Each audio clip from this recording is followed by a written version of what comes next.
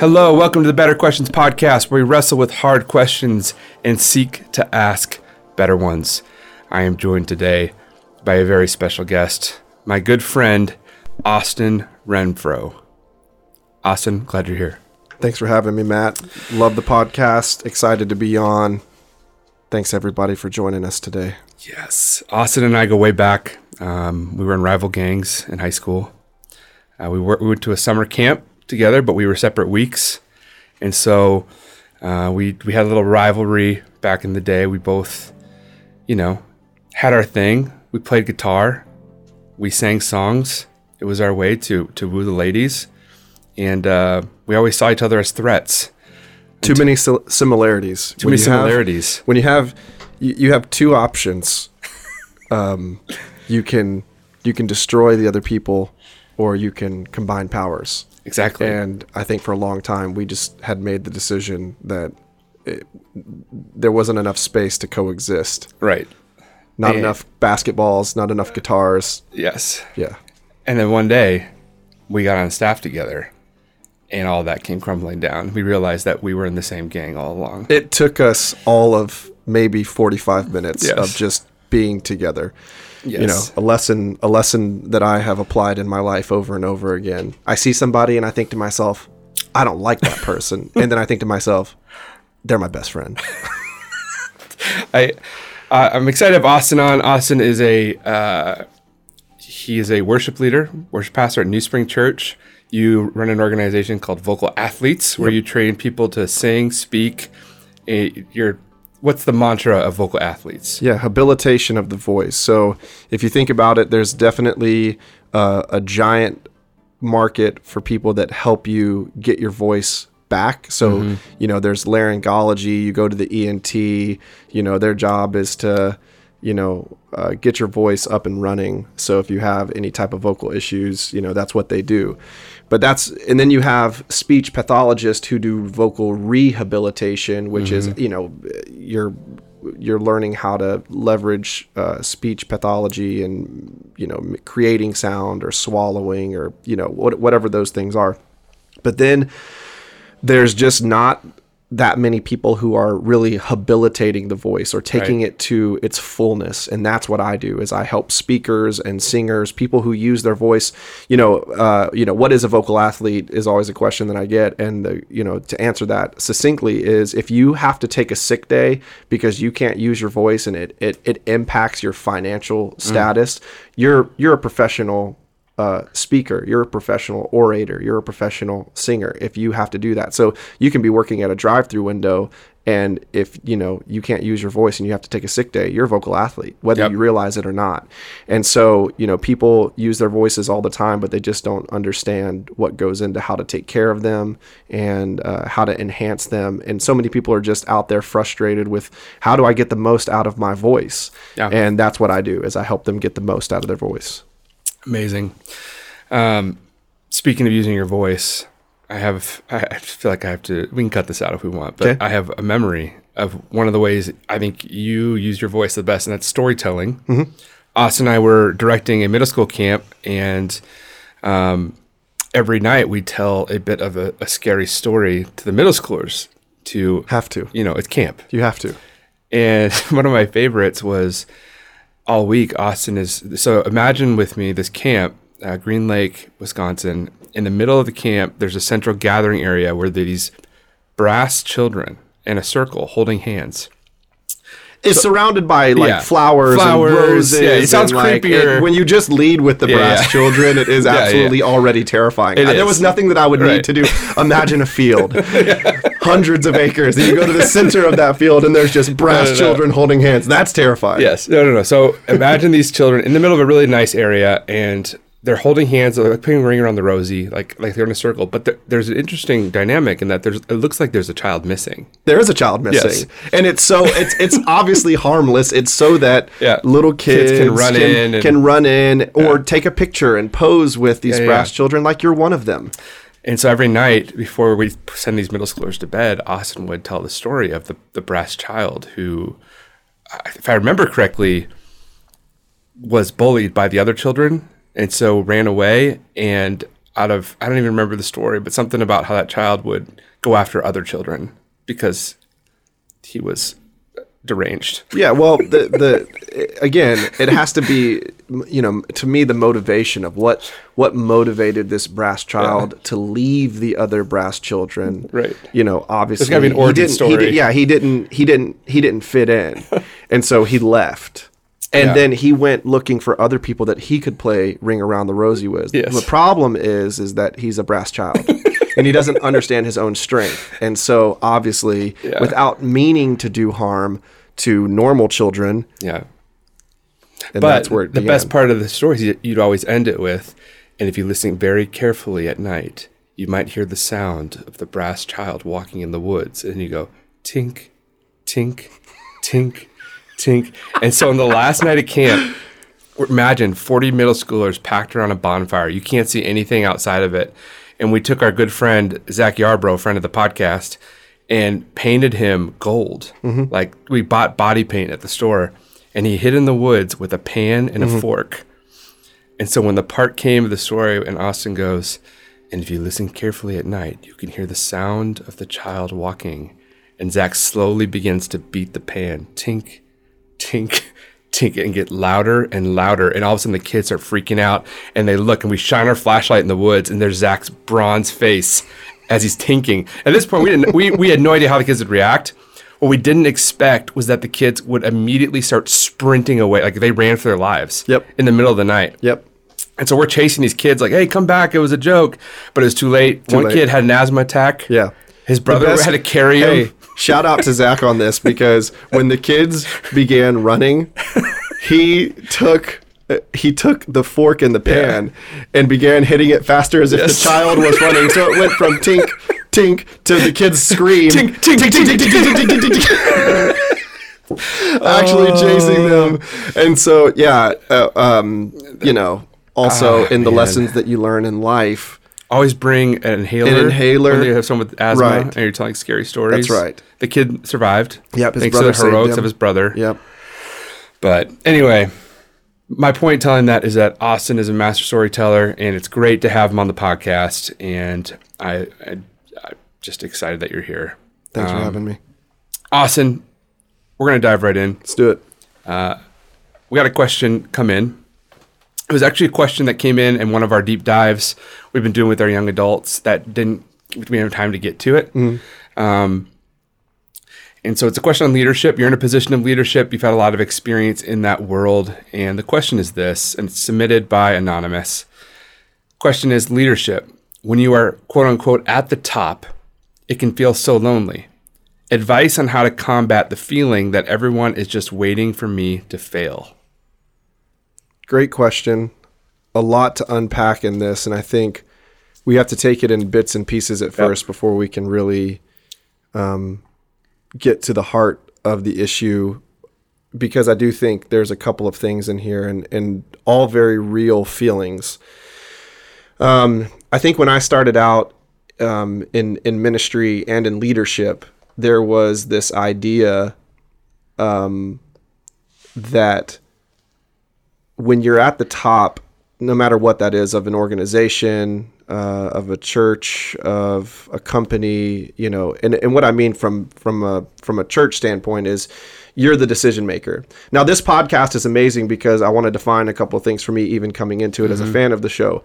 I think better questions open doors. I think answers close those doors. Right. And as a leader, great leaders understand the principle that better questions allow people to come with better responses, to come with better thoughts, better ideas. And there's a humility that comes with asking questions. And it's one that I hope to do more of in the future. I thought that great leaders just answered questions. And I've learned more and more that that's not the case. Great leaders ask great questions. But there was this idea for me that if you're at the top, that you're responsible for making all of those decisions, and therefore any decisions that I disagreed with anybody that was ever above me or in meetings with me, it doesn't even have to be above me. It can be a lateral or someone beneath me. If someone had a differing opinion or a differing answer, that was some sort of indictment on them or of me. Which is not true, by the way. And from a creative standpoint, this is not just from a leadership standpoint, but from a creative standpoint, if you're ever going to collaborate or work on a large team or even just with a few people, it can be one-on-one. The humility that comes from asking questions and getting to the why or the how things are done becomes so important. And not only for my own growth, but for the people around me as well, the people that I'm leading or the people that are leading me. So the idea that for me, the person at the top was the end all be all, and that there was a lot of autonomy at the top. That would be the biggest thing, is I thought that person was, above reproach in a lot of ways. And there was something in that when I was, especially, and I wouldn't say I'm the most mature human being even coming close to that, but I think especially in my most immature headspaces that I was in, I thought that autonomy sounded amazing. Yeah. I thought, man, when you're at the top, that autonomy is just, it's got to be such a great feeling to just know that you can just tell people, something, and then it just happens. But as I got into leadership and I was given more responsibility and I stepped into it more, what I learned over time was the more that you have the opportunity to lead people. And there's a difference between being a leader and going for a walk. Leading people means that people follow you. And there doesn't have to be a status or a title that comes along with that. People that are leaders, they're leaders because people are following them. Just look behind them and just watch how many people are following them. And that can be influence. You can have massive influence but not have the title yet. And you're a leader. And because of that, you got to be careful. I would speak caution also to the people that think they're leaders just because of title, and yet they're not. There's no one following them, and therefore they think they're leading, but they're just going for a walk. So there does have to be some sense of caution and understanding that, just because you don't have the title doesn't mean that you're not leading people. So you do have to be careful with your actions. And just because you have the title doesn't mean that you're leading people. So you need to make sure that you have a sensitivity to where people are on their journey. So for the autonomy portion of this, what I learned was, as I began having not only influence as a leader, but given authority as a leader, that the burden actually became greater. And I had more people that I was accountable to. Not only was I accountable to the people that were above me, but I realized very quickly through, God revealing things in my life about compassion and empathy and in my own flaws, what I needed to grow was other people's patience with me. And I needed to be patient with the people now that were underneath me. And it started out, it kind of always starts like this. If you're a leader, there's always going to be people following you. But when you begin giving authority, you have a couple of people that you're really accountable to, the people that the person that's directly above you and the people that are directly beneath you. Now, you're accountable to all of the lateral people and the three people up, but as far as the direct contact and the jump and how high and all of that stuff, it's really just a couple of people initially. And for me, feeling the burden of that and going, oh man, I'm more accountable now than I've ever been. I actually became less, I had less autonomy. Yeah. And so then I fell into the same trap. I thought, well, maybe as I get a layer up into leadership, I'll have that autonomy. And then you get that promotion, or you step into that next layer of leadership, whether it's without title and it's just with, hey, you're going to lead more people, you're going to do this thing. Right. And you realize again, oh no, it's significantly less autonomy than ever before. Because if you're a good leader, and I'm not saying that I'm a good leader, I'm saying that I'm aware of the responsibilities that I have, because I have a lot of great mirrors around me. Yep. The mirrors reflect back to you reality. And if you are moving towards health and functionality, for me, my marriage is a mirror. My wife if I allow her to be, is a reflection back to me. You can be in denial. You can close your eyes and have a mirror still in front of you. It doesn't mean the mirror is not there. It just means you're closing your eyes. Yeah. You can close your ears. It doesn't mean that people aren't giving you feedback, but you can close your ears. And I think those things represent a hardened heart. And if there's anything in Scripture that I look at and I go, man, I prayed, God, that's never me. It's somebody with a hardened heart. But you have these mirrors. It can be, for me and my wife, my kids are now mirrors back to me. My teammates that are lateral with me are mirrors back to me. Yeah. My direct supervisor is a mirror back to me, whether it's officially a quarterly review, an annual review. My subordinates, the people that work beneath me, whether it's volunteers, contractors, or employees, are mirrors back to me. And it's my job to make sure that I'm seeing and hearing those things. And I don't think I do an especially good job at that yet. I'm still learning how to do that well, but I know that they're there. And so there's this recognition of those things. And that's where you begin to get into feeling the weight of that, because and now we're getting into more of the question of the specific of when you're at the top, it can feel so lonely. Advice on how to combat the feeling that everyone is waiting for me to fail. I think that you arrive at that place a couple of different ways. I think there's a healthy way that you can arrive at that feeling. Of saying, I understand what's at stake. Right. I want to feel the burden of what it means to be a leader, because it's a choice. Right. It is now a choice for me to be in this position, and I choose to be in that spot every single day. Yeah. What does it mean to choose? It doesn't happen the moment they give you the promotion, because typically the promotion will be reactive to how you were doing up to that point. It's every day choosing. I choose to be the husband to my wife. Now, I also get to choose whether I'm the good one or the bad one. Right. I get to choose to be forgiving, to be gracious, to be compassionate, or I fail and I learn. You know, and really, this is where you get into the question of, where other people are waiting for me to fail. Failure is inevitable.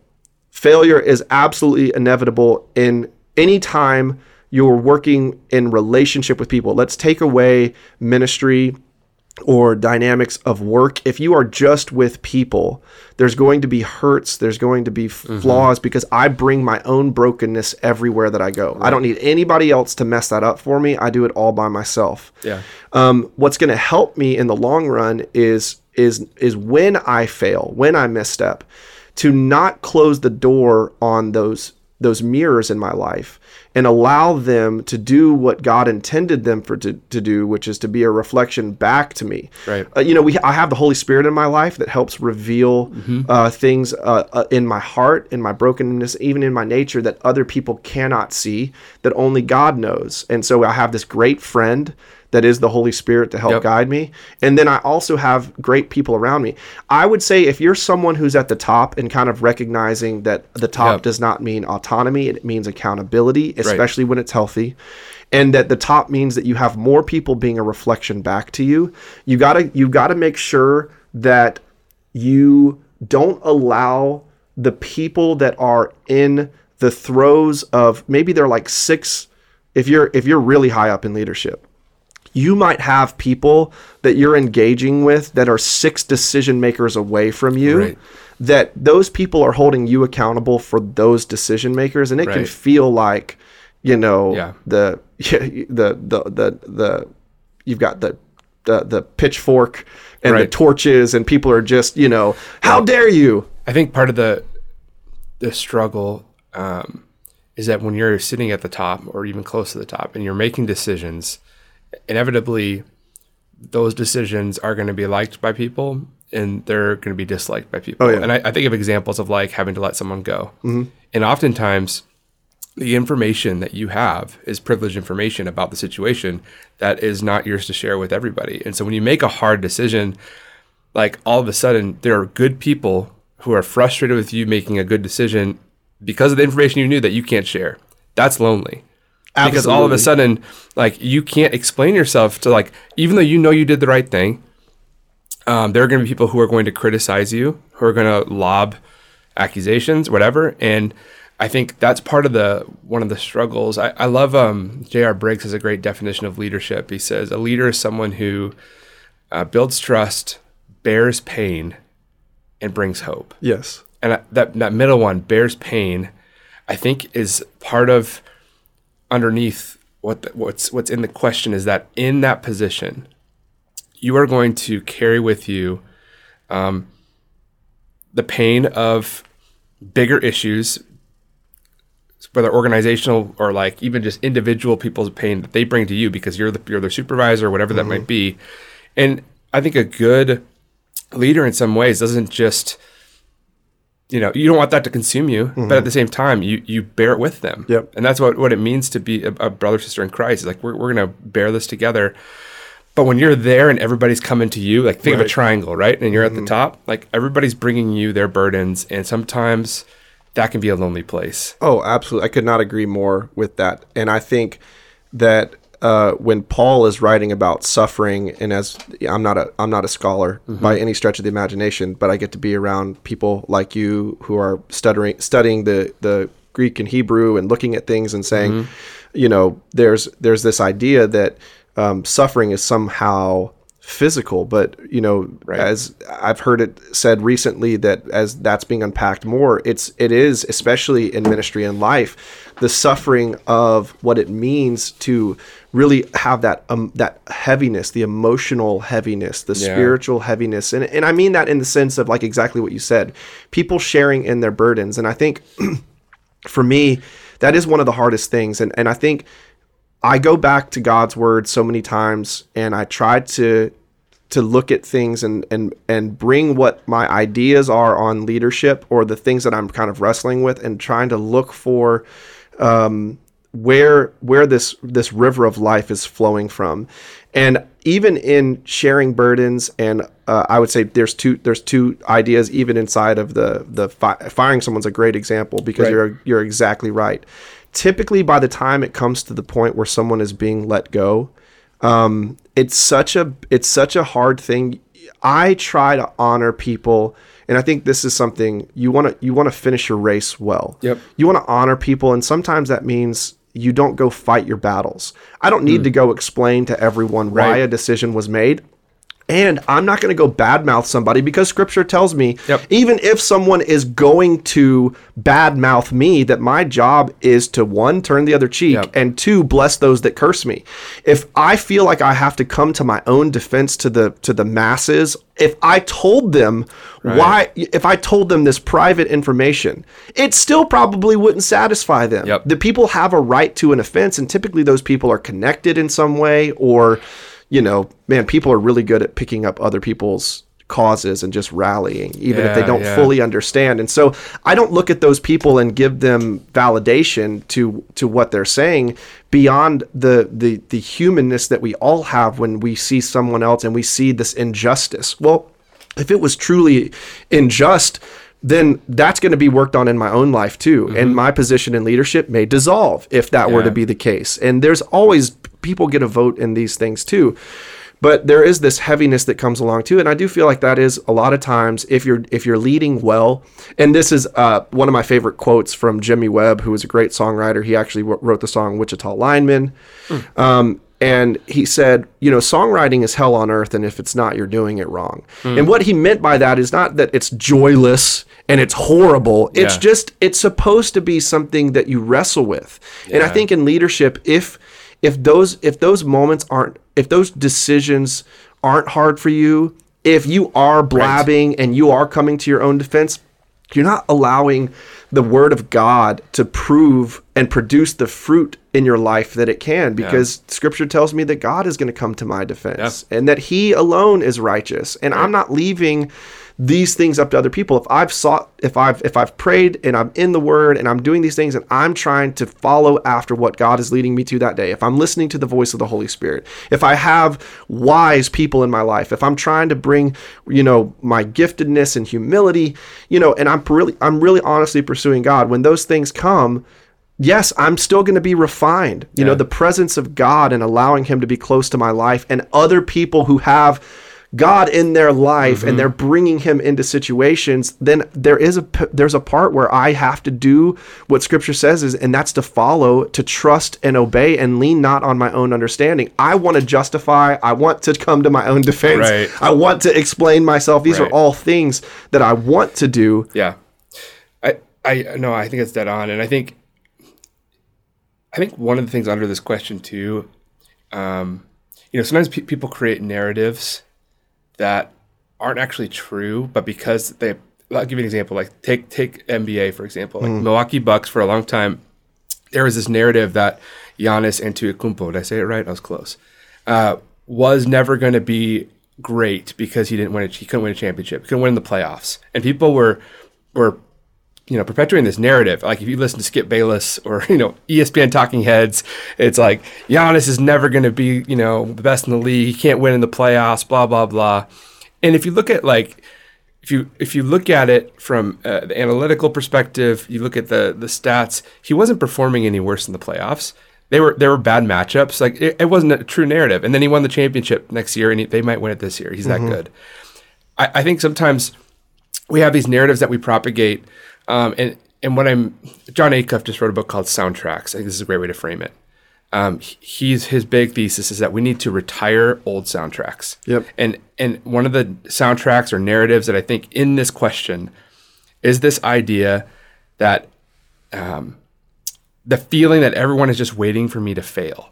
So it's almost like I almost think that for this person asking the question, to ask yourself, I know the feeling like you're in a fishbowl, right? But do you really think everybody's watching, waiting for you to fail? Because I think sometimes we can sort of cultivate this narratives that like everybody's just waiting for you to make a mistake. And yet, one of the things that I've seen in leadership is leaders who do fail, leaders who do make mistakes, but then respond in humility and respond in, hey, I screwed up. All of a sudden, their influence grows, right? Their leadership prowess, like it's like, oh wait, it's actually backwards. Like the expectations that we put on ourselves are often projections of what we think people, how they view us, when the reality is a bunch different. I love that, because I would say the same thing in performance. If I was talking, if you're a singer-songwriter, or you're somebody who's in a performance role and you have anxiety about getting on stage, one of the things that I would coach everyone to recognize is that when you just put yourself in the consumer standpoint, put yourself in the audience for a moment. If you pay to go to a concert, or you whether it's a church setting, someone gets up on stage, psychologically, we all want, everyone in the room wants whoever is on the stage who has the microphone to be great. They want you to succeed. We want it because we're here, and I want it to be great. And when it's not, that's when, if you imagine the booze and the, people throwing tomatoes, that's that feeling. But for the most part, it's our job to maintain that people want us to be successful. Yeah. In leadership, it's the same thing. People don't want us to fail. They want us to succeed. If there may be people that legitimately are, even for the person that asked this question, there may be people that legitimately want to see you fail. That can be true, but it's not going to be the mass. It's not going to be the greater number. And you might have somebody that's close to you, somebody that's a subordinate, that's like, man, it feels like they're like just waiting for you so they can take your job. Okay, that might be true, but that person's just immature. Sure. They have no idea what your job is. Yeah. If you're in leadership, if that person is really pining for that and they're not supporting you well, they have no idea what it means to lead. Servant leadership, and I've heard this said, is synonymous.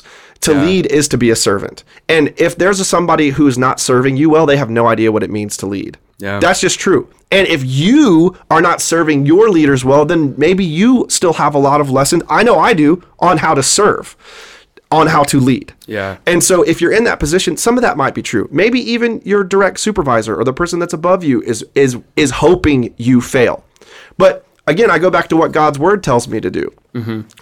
Even though I'm here, I'm not working for this person. I am. Yep. And scripture tells me, hey, if I'm the servant, to not frustrate my master. I need to serve this person well. Bless those that curse me. Even if this person's trying to get me fired, I can still say nice things about this person and not play the same game they are. And what does scripture say? It's like heaping hot coals on someone's head. Yeah. It's like I can think of only maybe a few things that might be worse than having hot coals on my head. I've never had hot coals on my head. That sounds pretty terrible. Yeah. But even in that, it's like there's just so many things that we can go back to scripture and say, if you are in that position, and even if that were true, which it may just be a feeling, and to remember that there are more people wanting your success than there are wanting your harm. The other part in that for me is the idea. So if we're looking at just that position, and you do have people that do want your failure, I'm going to acknowledge that and say that this is true.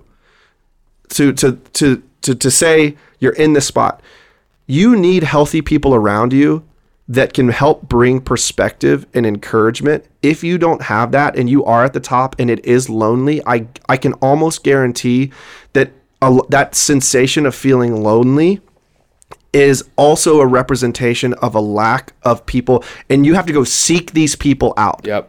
You have to go find these people. If you feel lonely, if you're listening to this podcast right now, and you don't have somebody you can pick up the phone and say, "Hey, we just need to talk. Can we get together? Because I just need to debrief some stuff. I need to tell you about this feeling of loneliness that I have, that I'm experiencing. Yeah. Because if that is left undealt with, you are going to begin making bad decisions. And like Matt said, to me, you can fail as a leader, but it's about how you respond. Are you going to double down? One of my favorite quotes is, and when it comes to this stuff, in life, you can be stupid sometimes, but if you're stupid and humble, you can make it through, because there's a lot of smart people out there, and you can be stubborn, but you can't be stupid and stubborn. Doubling down and making a decision that when other people are looking at it from the outside objectively is like, hey, that's a wrong choice. Don't do that. Also, don't do that and then double down on that. Right. And that's where humility comes in, and that's where you need other people that do have wisdom, they do have perspective. To get outside of that fishbowl. You might need some help. You need those relationships. And I would say finding those people that are away from a lot of that can just bring a healthy perspective, whether it's godly encouragement, someone that's just going to speak truth into your life, not somebody that's going to agree with you and say, you're alone. Right. Yeah, they're waiting for you to fail. But even if, then what does God's word say about those things? Sure. I was going to say the exact same thing. That's my last word on it is I think it's good to have people who are outside of your organization too, who are totally... Because anyone who's in it, right, who's in the organization, they're going to see everything through a very specific lens. And it's impossible to have total objectivity.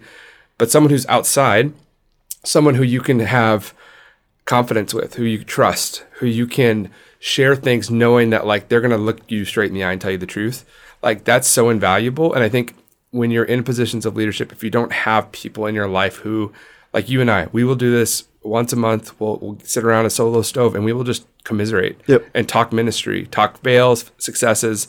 And like, there are moments where either of us can just like point out the obvious. It's like, hey, you do realize like this is happening. And it's like, I couldn't see it in the moment because I'm so in it.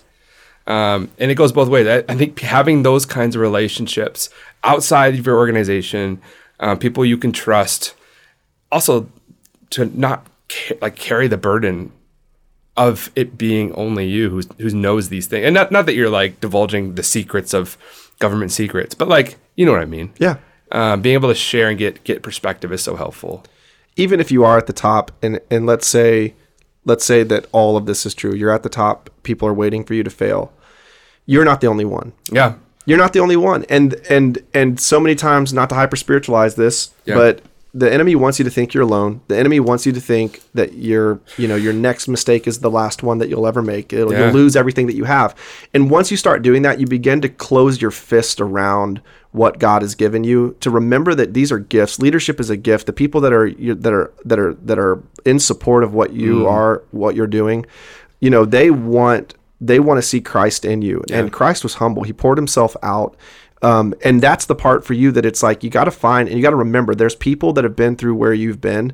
You got to find them. You got to find those people that have been where you've been, where you are, and they can help you make it out. You're just looking for that next step and do the next right thing, do the next wise thing, which is never going to be, closing our fist and putting around walls to what we're doing. It's offering those things back to God and saying, God, I need your help, man. I feel like I'm one mistake away. I feel like, I feel like everyone's waiting for me to fail. You're in good company. David wrote a lot about this. There was a lot of people, there have been a lot of great champions of God's love that we can look at in scripture and say, these people felt like this too. They wrote about it so that we can commiserate with them. If you're somebody, I'm in Alaska, I don't have anybody that, man, go to God's word. There's going to be encouragement there for you as well. But